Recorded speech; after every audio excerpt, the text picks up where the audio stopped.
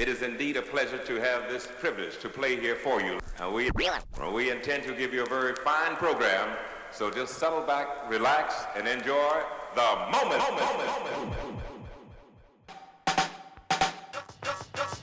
Hey, what's going on, everyone? Welcome back to Mic'd Up on OM Radio. I'm your host, Mika Gadsden, and I'm super excited about today's show. Took a few calming breaths before I even attempted to approach today's topic, and putting together today's show was a complete and utter honor. Today, you're going to hear my interview with licensed professional counselor Latrice Williams from Spartanburg, South Carolina. She and I are going to discuss mental health and wellness during a pandemic. We're going to talk about the mental health needs within the African American community, but we're also going to talk about just in general. We're going to talk about counseling and therapy and getting care and telehealth, and we're going to talk about all of that. I had an extraordinarily eye-opening and heartwarming conversation with Latrice, and I look forward to sharing that conversation with you. But before I do that, I wanted to just kind of maybe set up our conversation with some information that'll help folks understand, especially when it comes to the Black community, what are the barriers for us? What are some of the barriers for us that stand in our way of getting to mental health care? Right? It's not just always insurance. It's not just a lack of funds or resources. Sometimes there are cultural reasons that prevent us from getting the help we need, and this is something that's near and dear to my heart. I've always been candid about my struggles with mental health, anxiety, depression. And so I hope this conversation helps to destigmatize mental health needs. And I also hope that folks, especially Gullah Geechee folk that may be listening, Black folk that may be listening, I hope it encourages those who may have been apprehensive before. I hope it encourages them to go ahead and seek out help if they need it. But again, before I jump into my interview with Latrice, I wanted to play this clip. Just check it out, and it'll help you understand especially what Black women are contending with. Take a listen. Brittany, talk about that a little bit, because I hear from a lot of people that being a strong Black woman actually can be the cause of your struggle. Yeah, because it's a lie. Yes, Black women are strong, but the demand that we be strong in the face of that kind of tragedy is a completely inhumane demand. And we deserve better than that. And if it is true that we teach people how to treat us, and sometimes you gotta be a little vulnerable and say, I actually don't have it all together, actually I'm a mess. And then what you find out when you say that is that a whole lot of sisters were struggling too. Shout out to Brittany Cooper, Professor Crunk. I can listen to her speak all day, every day. But that was from a conversation that was facilitated by the OWN Network, the Oprah Winfrey Network. And so it featured the voices of many, many Black women, and they were addressing an audience. And so Brittany Cooper, her comments followed an audience member's story where she outlined how she suffered through the stillbirth of a child and, the trauma attached with that. And I thought that was a very instructive conversation, because I believe a lot of Black women can relate to having to always don this armor, and not just at home, not just within our own community, but at work as well and in other places. So I wanted to play that clip to give folks an understanding as to what Black women may contend with. This next clip, this clip is going to address the cultural barriers or some cultural issues that may emerge that might prevent folks from seeking out therapy or any type of mental health care. All right, so take a listen to this clip. Right before I was diagnosed with bipolar 2, before I became fairly suicidal, I was talking to a friend about it, and he says, "We're the descendants of the slaves that survived the Middle Passage.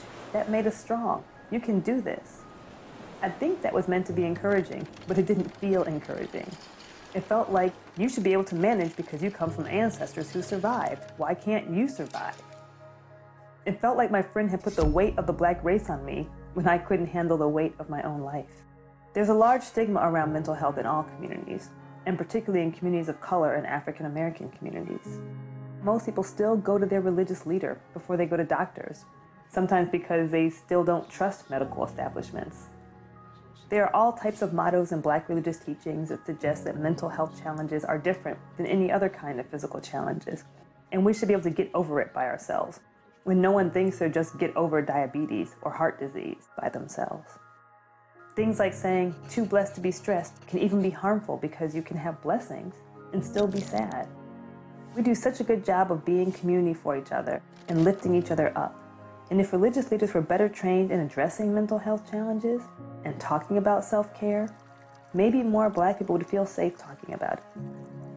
We could all use a mental health checkup once a year, just like we get a physical checkup once a year. Mental health should be a priority for every individual. It's a part of our overall well-being, and if we don't put our health first, no one else will. I hope that clip from Fusion helped folks further understand, some of the issues, the underlying issues, cultural issues within the African American community at large. So without further ado now, I'm going to go ahead and let you just listen to this conversation between myself and Latrice Williams, licensed professional counselor based out of Spartanburg, South Carolina. Please enjoy this interview. Well, thank you, Latrice, for joining me for Mic'd Up. Thank you so much. For those who don't know who you are, could you just introduce yourself and whatever titles you go by? Yes, my name is Latrice Williams, and I am a licensed professional counselor. Okay. And Latrice, I really wanted to speak with a Black woman who's currently either administering care, seeing patients during the time of COVID-19. And that's why I reached out to you. Can you tell me what kind of work do you perform? Like if you can, like for the audience, your day-to-day accountabilities, and what area do you currently work in? Okay, so like I said, I'm a licensed professional counselor. Currently, I am in Spartanburg, South Carolina, but I see a variety of clients every day, from minorities especially, and this could be children, this could be adolescents, this can be adults. What my expertise is in working with people who have trauma history, people that have anxiety, depression, challenges with self-esteem, just life stressors. And a lot of time people come in not knowing where to begin. So my role is to try to help break down those barriers and try to help the person be the best version of themselves. That sounds awesome. And for people, some folks might know if they listen to my show long enough, I love destigmatizing having access to mental health services. And also, I want to encourage folks to talk about their own troubles or struggles. Like myself, I struggle with anxiety a lot. And getting help is very important to me. For you though, during the time like this whole COVID-19 coronavirus, how have you had to adjust your work to help meet those needs in your community? So for me specifically, I was used to working 4 days of the week in office. I have like a private office setting, and I was used to seeing clients there face to face. But with all the coronavirus and all the extra precautions, I completely switched to telehealth services. So what that means is that I offer individual therapy, sometimes family therapy, but it's through a computer screen, through a trusted site, or even phone calls. So that has been a dramatic change, because a lot of times we think of therapy, we think of sitting on somebody's couch or that face-to-face interaction, but now you're having to interact and help people with the use of technology, which I'm thankful for, but it can be challenging because a lot of times, a lot of people, especially minorities, we already have this, like, I don't want to go talk to somebody that I don't know. And when we don't have that face-to-face interaction, a lot of times people have that guard up. So it's definitely doing a lot of trust building and letting people know, like, I'm here for you. I can help you. Did you do any telehealth prior to this whole lockdown situation? Absolutely not. I was always leaning towards it, but I was like, one day I'll do that. One day I'll dip into that avenue. But with this pandemic came about, I knew that I had to, do some training on it and just jump into it because it was something that nobody was expecting. Well, and 4 days a week, that sounds like a pretty hefty work schedule. I didn't know if you mentioned, did it increase? Are you working more hours now or more days a week now? Yes, I am working 5 days a week now, but I have limited my number of clients that I see a day. So now that I'm home, and everybody else is at home too, so there's more challenges that come with working from home. So for me, I have to prioritize, okay, how do I balance this? How do I take care of my household, take care of my family while being able to help somebody else? Because if I can't take care of me and help somebody else, I'm not going to be good for anybody else that I'm serving. So for me, that looks like, okay, instead of seeing 7 people a day, I see about maybe 5 people a day. I make sure I'm intentional with like scheduling breaks in between people instead of just seeing people back to back. So there's lots of intentional things that I'm doing to be able to help more people. So it's been great so far. I've actually had like a lot more resources and a lot more people reaching out for help because I think they're at home now, and a lot of times this is when a lot of mental illnesses are being triggered. So not just the pandemic, but being home perhaps and these new stressors around being home, you think might make folk need more help more often? Definitely. It definitely triggers a lot of like mental health issues because the mindset that we were in was that we were living and we were, doing well. And now with this pandemic, a lot of people are switching to surviving. So that comes with a lot of like anxiety, a lot of sadness, a lot of worry. And this can trigger by like people's job security. We have to quarantine and be in isolation. So that brings on loneliness, hopelessness. A lot of time people set into unhealthy habits. So there's a lot of mental health issues that are going to increase during this time because you're kind of left to deal with you. And we all know that we're all really busy. And when you're stuck dealing with you, that's when a lot of your symptoms can surface. How long have you been counseling folks? I have been in the mental health field for the last 9 years. So I've worked in like private setting. Currently, I worked in the mental health hospitals. I've worked with children. I've worked in a mental health clinic. So this is definitely like a passion of mine.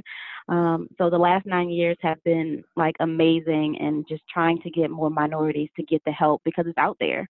So it is definitely a passion that I have of trying to get my people to reach out and get the help that they need. Absolutely. Again, going back to that whole stigma piece, it's very important that folk just, not even just stigma, I think folks there are barriers in place that prevent folks from like seeking you out. What have been some of the ways folks have found you? Like how they happen across your services or your counseling services? So in order to find me, is a lot of time people would do like word of mouth, which I'm very appreciative of. But also there's a website that is called Psychology Today, and you type in your zip code or you type in like the type of therapist you're looking for, and then it connects you to me and other therapists that meet your need. So it's really important that when you're finding a therapist that you find somebody that you feel like you can connect to. So on Psychology Today, you have the option to put in like some of your symptoms, some of the things you're dealing with, and it connects you to somebody that can help you.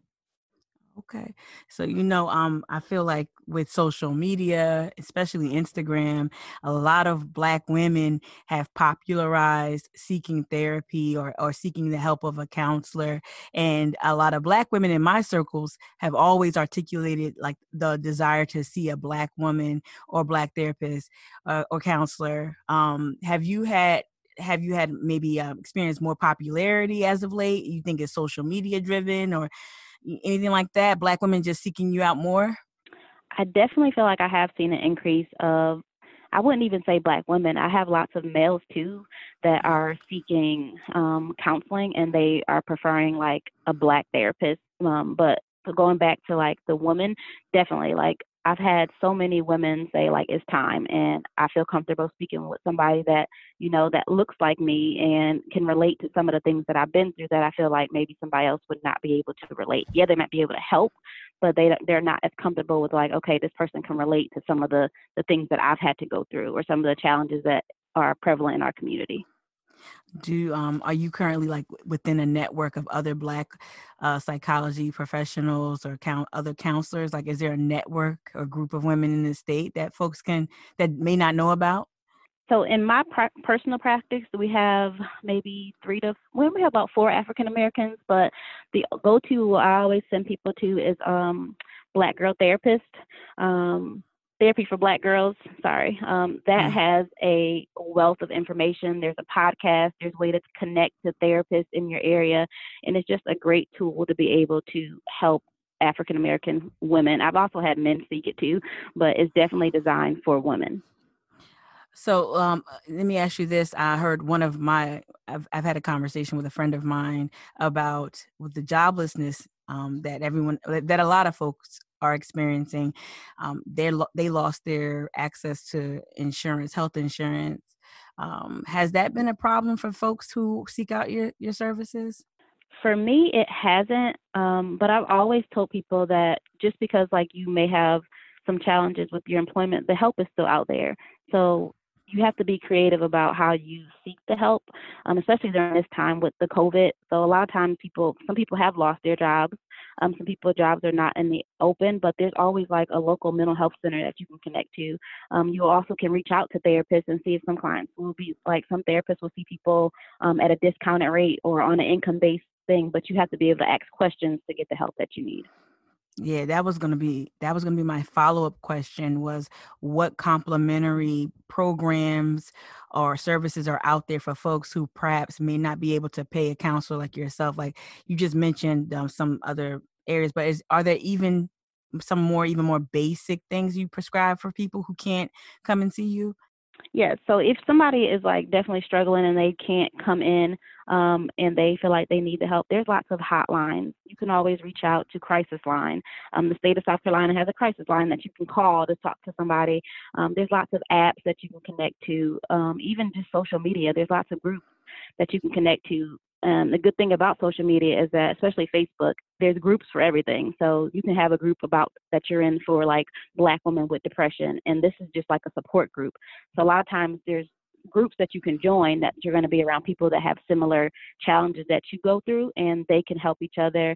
And just you can read up on information. I always say the information is there. So doing some research to figure out, okay, if I am dealing with a mental illness, what can I do? Can I read up on this?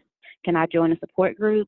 Can I access a helpline, or can I reach out to somebody that has had similar things so I can be able to help them? There's a wealth of information about mental health that's out there. It's just that we have to know how to kind of connect to it. That over the years, again, I'm gonna mention social media. Self-care has become very popularized. Self-care, it's been commodified even. Let me ask you this, and not trying to make you say something. Sometimes I get a little perturbed by the overuse of the phrase self-care, but what to you, how do you define self-care in a broader sense? So for me, I would definitely say that self-care is a priority, and it's something that you have to do to be the best version of you. So a lot of times people think of self-care as oh, I'm just going to go get my nails done, or I'm just going to, go get my hair done. Yeah, that's great. But for me personally, I break self-care down into different avenues. So there's a physical level of self-care. There's an emotional level of self-care. There's a social level of self-care, and there's a spiritual connection to self-care. Self-care should not just be limited to one thing.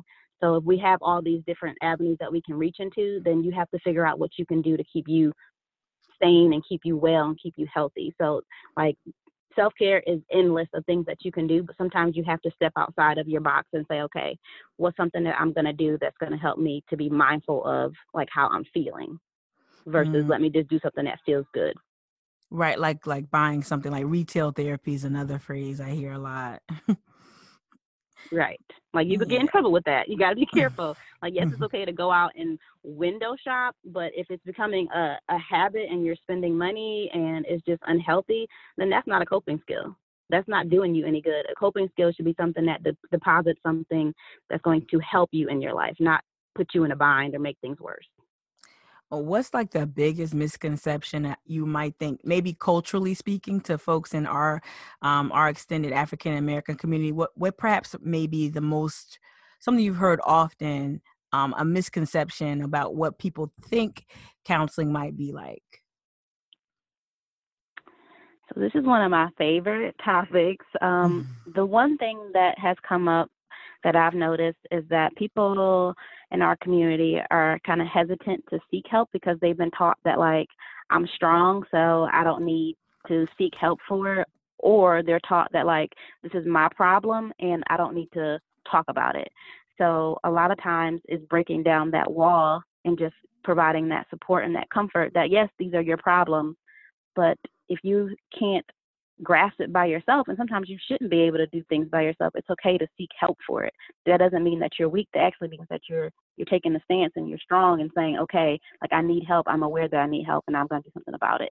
But I think in our community, it's just that, we're very private, and what's done in the house is done in the house, and we're not trying to let everybody else in. So sometimes that can be very challenging as far as people seeking help that they need. Yeah, I think the trope or the stereotype of the strong Black woman, speaking from the perspective of a woman, that's something we become a prison for us. That we always have to present as strong and whatnot. Let me ask you this: do you have any concerns about,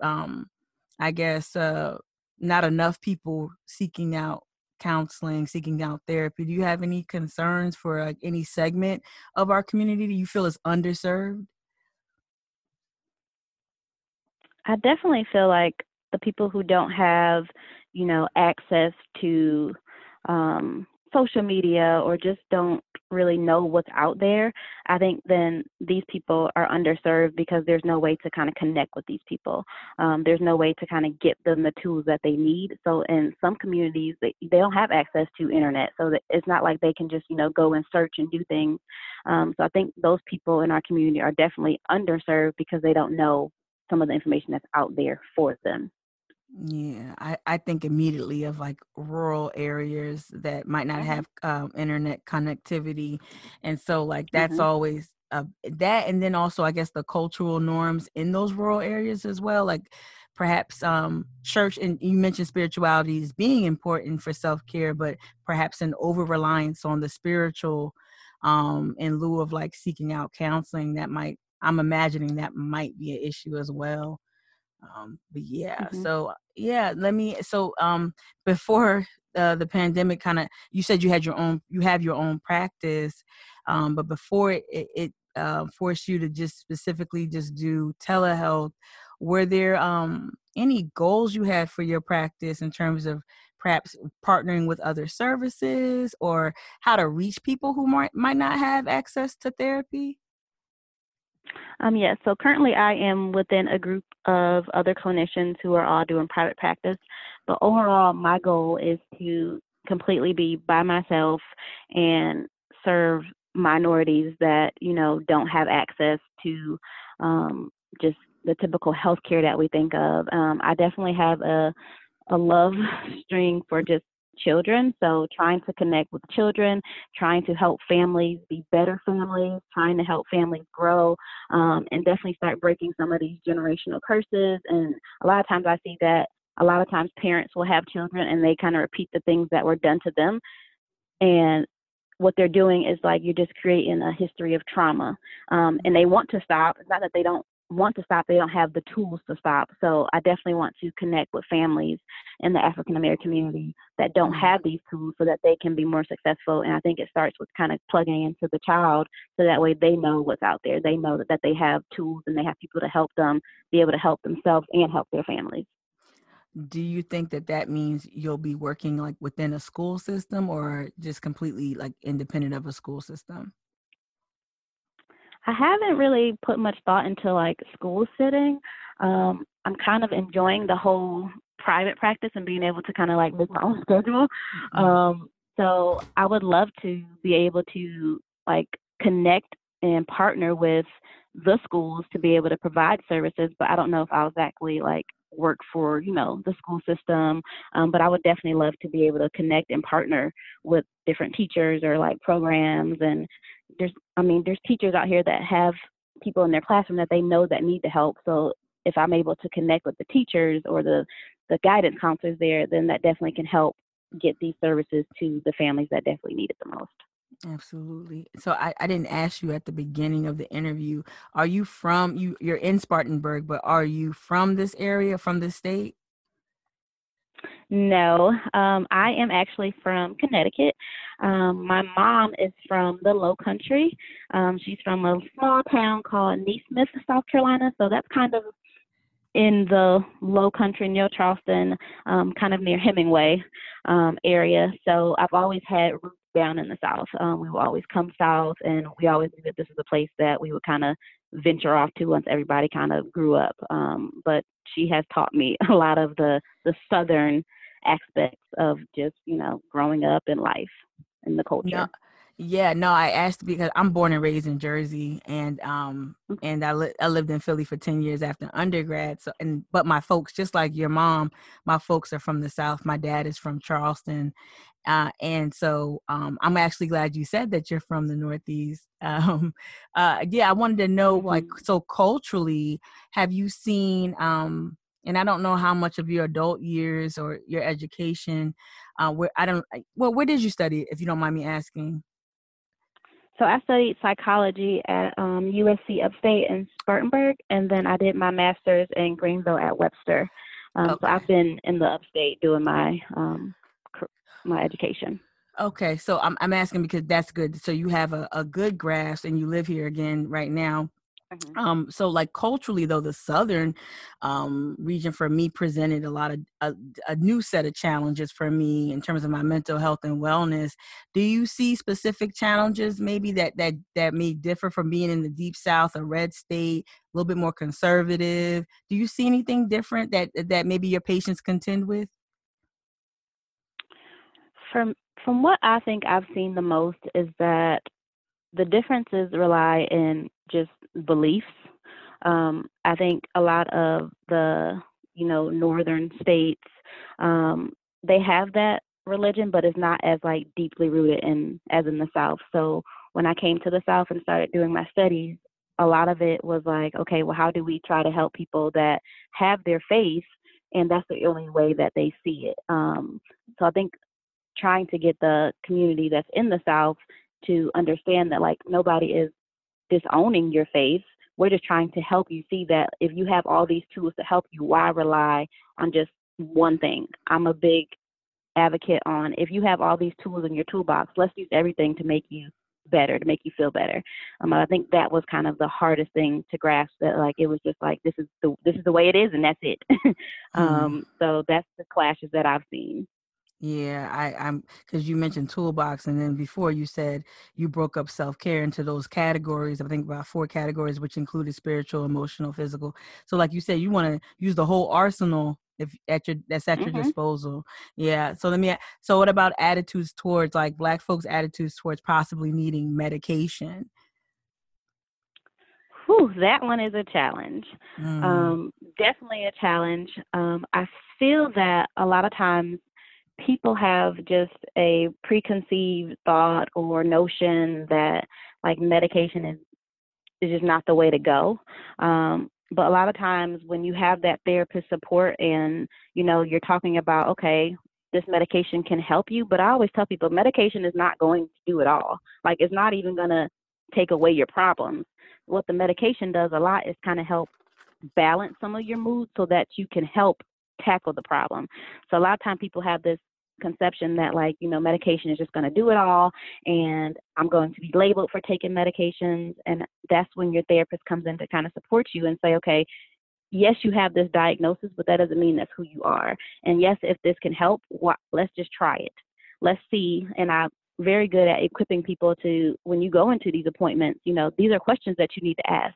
Like, don't just take anything. Like, make sure that you're prepared to have a conversation with your doctor, your psychiatrist about, what they're prescribing, how he's going to make you feel, and just having that open dialogue about, okay, is this a route for me? Because it might not be a route for you. There might be other things that you can try. But if it's a constant thing and you're not getting any relief and you keep trying and trying and you're not getting any relief and you can actually say you're putting in that effort to try, then that's when we say, okay, well, let's see if medication can help us. But it doesn't mean that medication means stop therapy and stop doing everything else you were doing. It means let's add this to your toolbox. So let's say hypothetically, I'm a new patient of yours, and you see that I have some sort of anxiety disorder, and you suggest that I may need to go on some sort of medication. Like, how would you approach me? Like, what would you say to someone who's tentative about that or hesitant to start that regimen?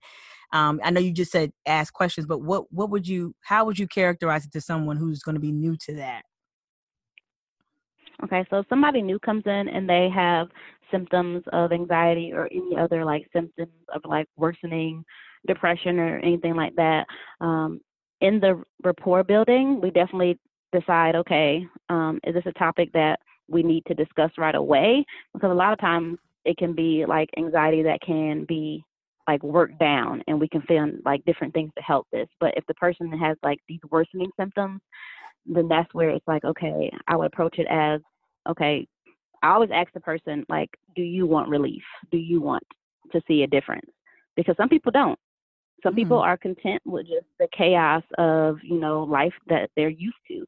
But if a person is really wanting some relief and they want to see things differently, then that's where I will say, okay, well, have you ever thought about taking medication? And, what have you heard about medication? Like, what are your fears about it?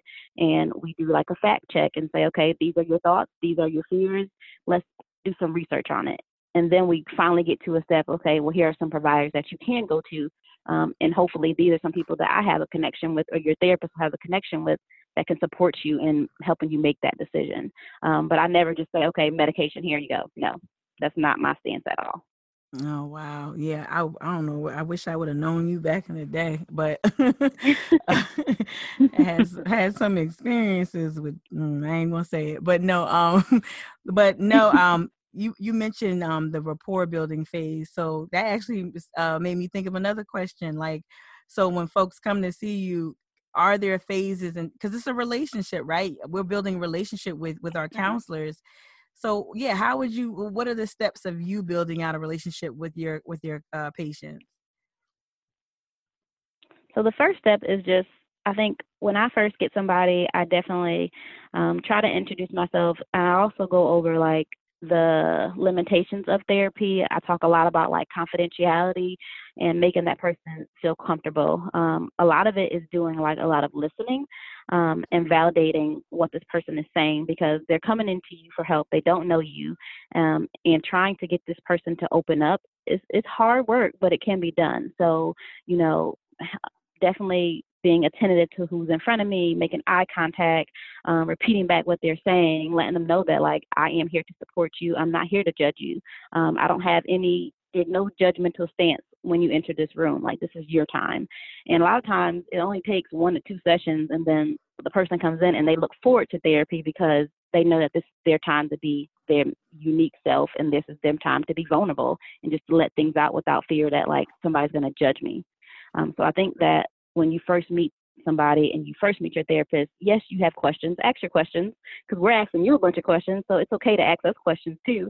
But eventually that relationship will definitely develop, and you feel like you can trust your therapist to be there to help you, to call you out, to challenge you, and just to kind of help you be that better version of yourself.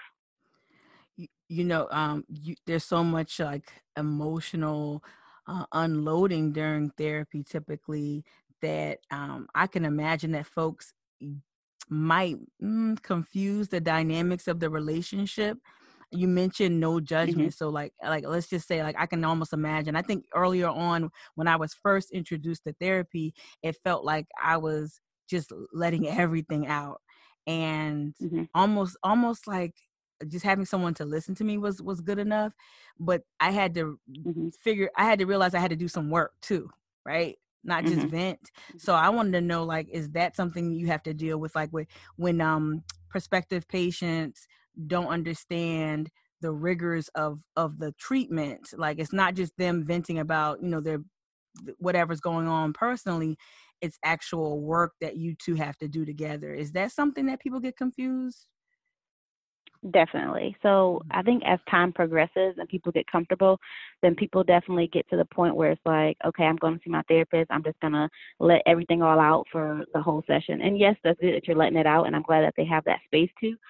But me personally, before we even dive into stressors and like history, we create a document that's called a plan of care.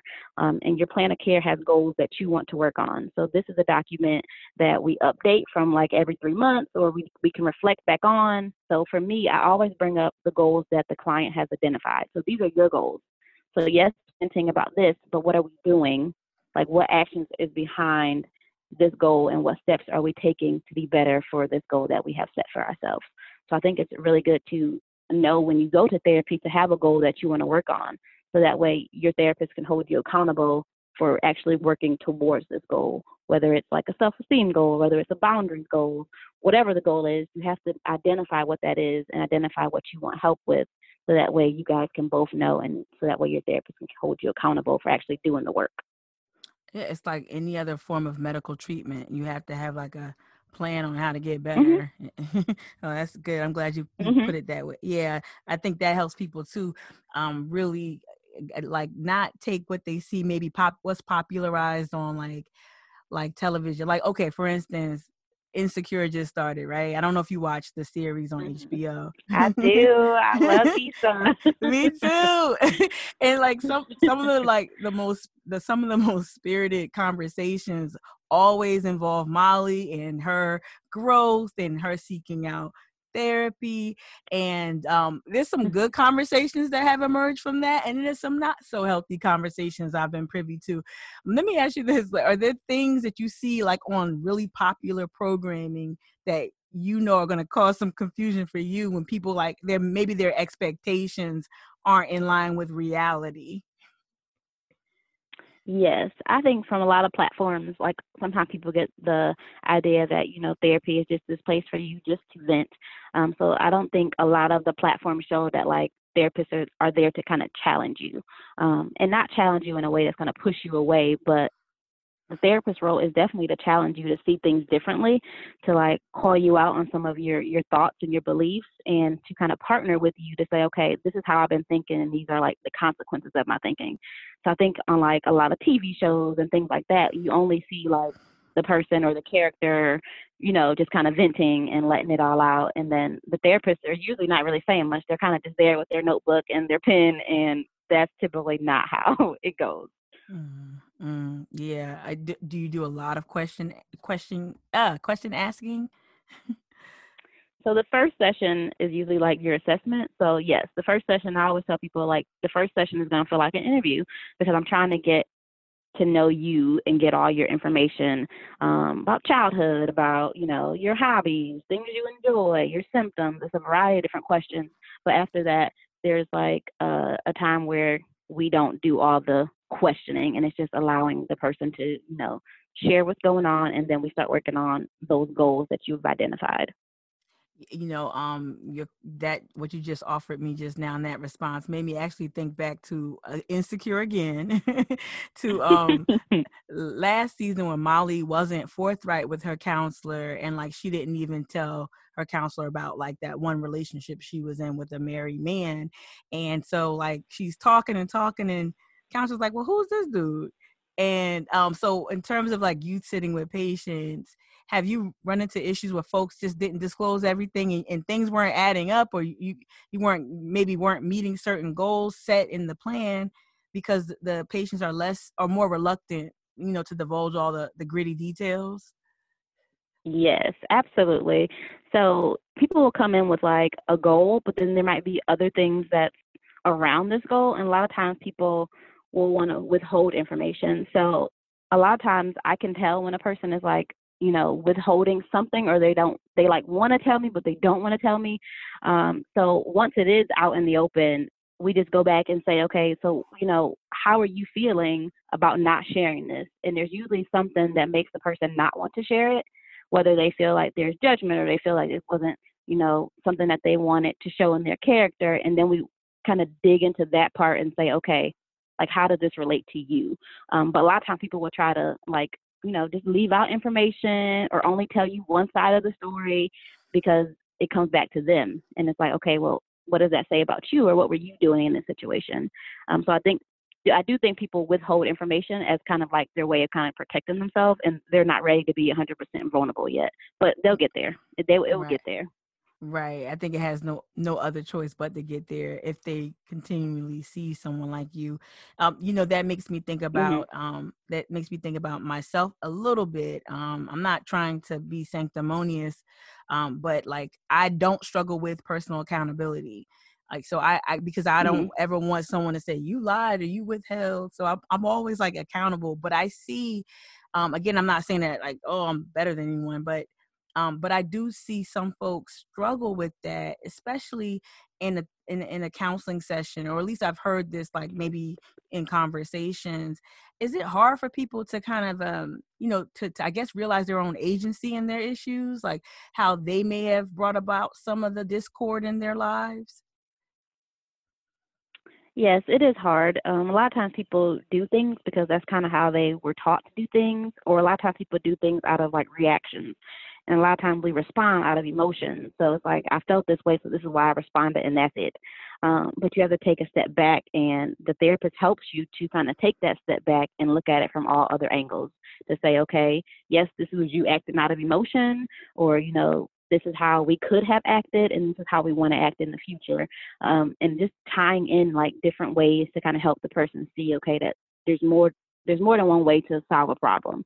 There's more than one way to look at a problem. There's more than one way to kind of analyze a problem. But a lot of times you do need somebody else kind of helping you guide and work through this, because if you don't have that help, then you just keep doing things the way you've been doing it. And I always say that that's like the definition of insanity. You do the same thing Mhm. over and over, expecting different results, but Yeah. you're not going to get different results because you're doing the same thing over and over. Yeah, I think that learned behavior piece is really hard to break free from. Like you Mhm. said, I think some people just were reared up in a way where it's just becomes muscle memory in terms of how Mhm. folks, react and respond. Well, I wanted to ask maybe these final few questions, bringing it back to the coronavirus. Are there any tips or advice you'd like to administer to anyone listening about how Yes. to, So for get through this? Yeah, sorry. Yeah, no, you're fine. So for anybody like listening, I think this is definitely a difficult time for everybody. So I definitely think that we all have to just take a step back and say, okay, like everybody's struggling, and just identifying like, okay, I'm going to be gentle with myself, and I'm going to use self-care because this is a trying time for everybody. So if that means disconnecting from the news or social media or limiting that stuff, like that's okay. Definitely practicing like gratitude and examining the good, because a lot of times during this pandemic it's only focused on like a lot of the negative things that cause people to worry and to have these unpleasant feelings. But taking that step back and saying, okay, this is this is what it is, but what's a positive in this? And the example I always use is that people say like, I'm stuck at home. Yes, we are stuck at home. I feel like we're in punishment, but what's the positive in that? Like I'm safe. I have all my needs that are pretty much met. So taking that step back and doing like a mental shift to focus on the good. And then one thing that I always recommend everybody do is just be mindful of like what you're doing and how you're taking care of your body. Um, Physical exercise, getting outside, just doing things that you know that's going to kind of take your mind off of things. This is a good time to start journaling your feelings. It's a good time to start connecting with like who you are, what you want, what you don't want, and kind of being in tune with yourself, because we have the time now. You're home now. You're not really doing much. So use this time to kind of create that version of who you want to be. And if things you know that are stressing you out and there's triggers, start setting a plan of how to deal with those things. Because once this is over and once this dies down, those things are still going to be there. Thank you so much. I think that's really helpful for folks. I know even for me, my schedule kind of went nuts in terms of, I shouldn't use that term. I'm sorry, it's ableist. But You're my my schedule, look at me, demonstrating accountability. My schedule fine. went a little haywire in terms of like I'm up early because now I'm doing a radio show from home, pre-recording it, and Hmm. like my walks and my journaling totally took a back seat. But you just reminded me to bring that back. But yeah, so again, I know you mentioned where folks can find counselors, and I'm not saying that you have I don't know how much capacity you have, but where could folks maybe find you or find your information?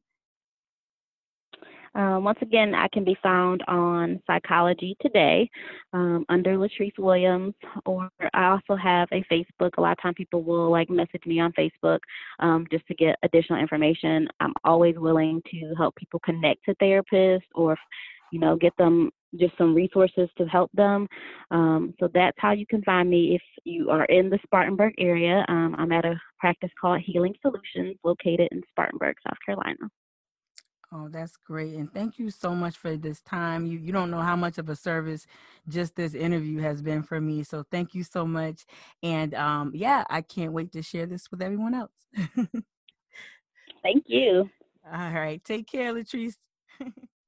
Remember to check out the show notes for more information following each episode, each show that airs. I'll always have additional information in the show notes. You can find that information over on iTunes and on SoundCloud. And I also urge you to please rate, subscribe, like, share Mic'd Up if you're really feeling it. Thank you for your support. Shout out to Latrice. She's amazing. She's an amazing professional, and I look forward to just watching her do her thing here in South Carolina and putting folks on to her services as well. I want to extend a thank you to her again. I'm going to sign off right here. Rona is still running rampant, so I want to urge you all to please continue to practice social distancing. Please stay happy and healthy. Stay home if you can. All my Gullah Geechee folk, all my black folk, y'all stay black. Take care.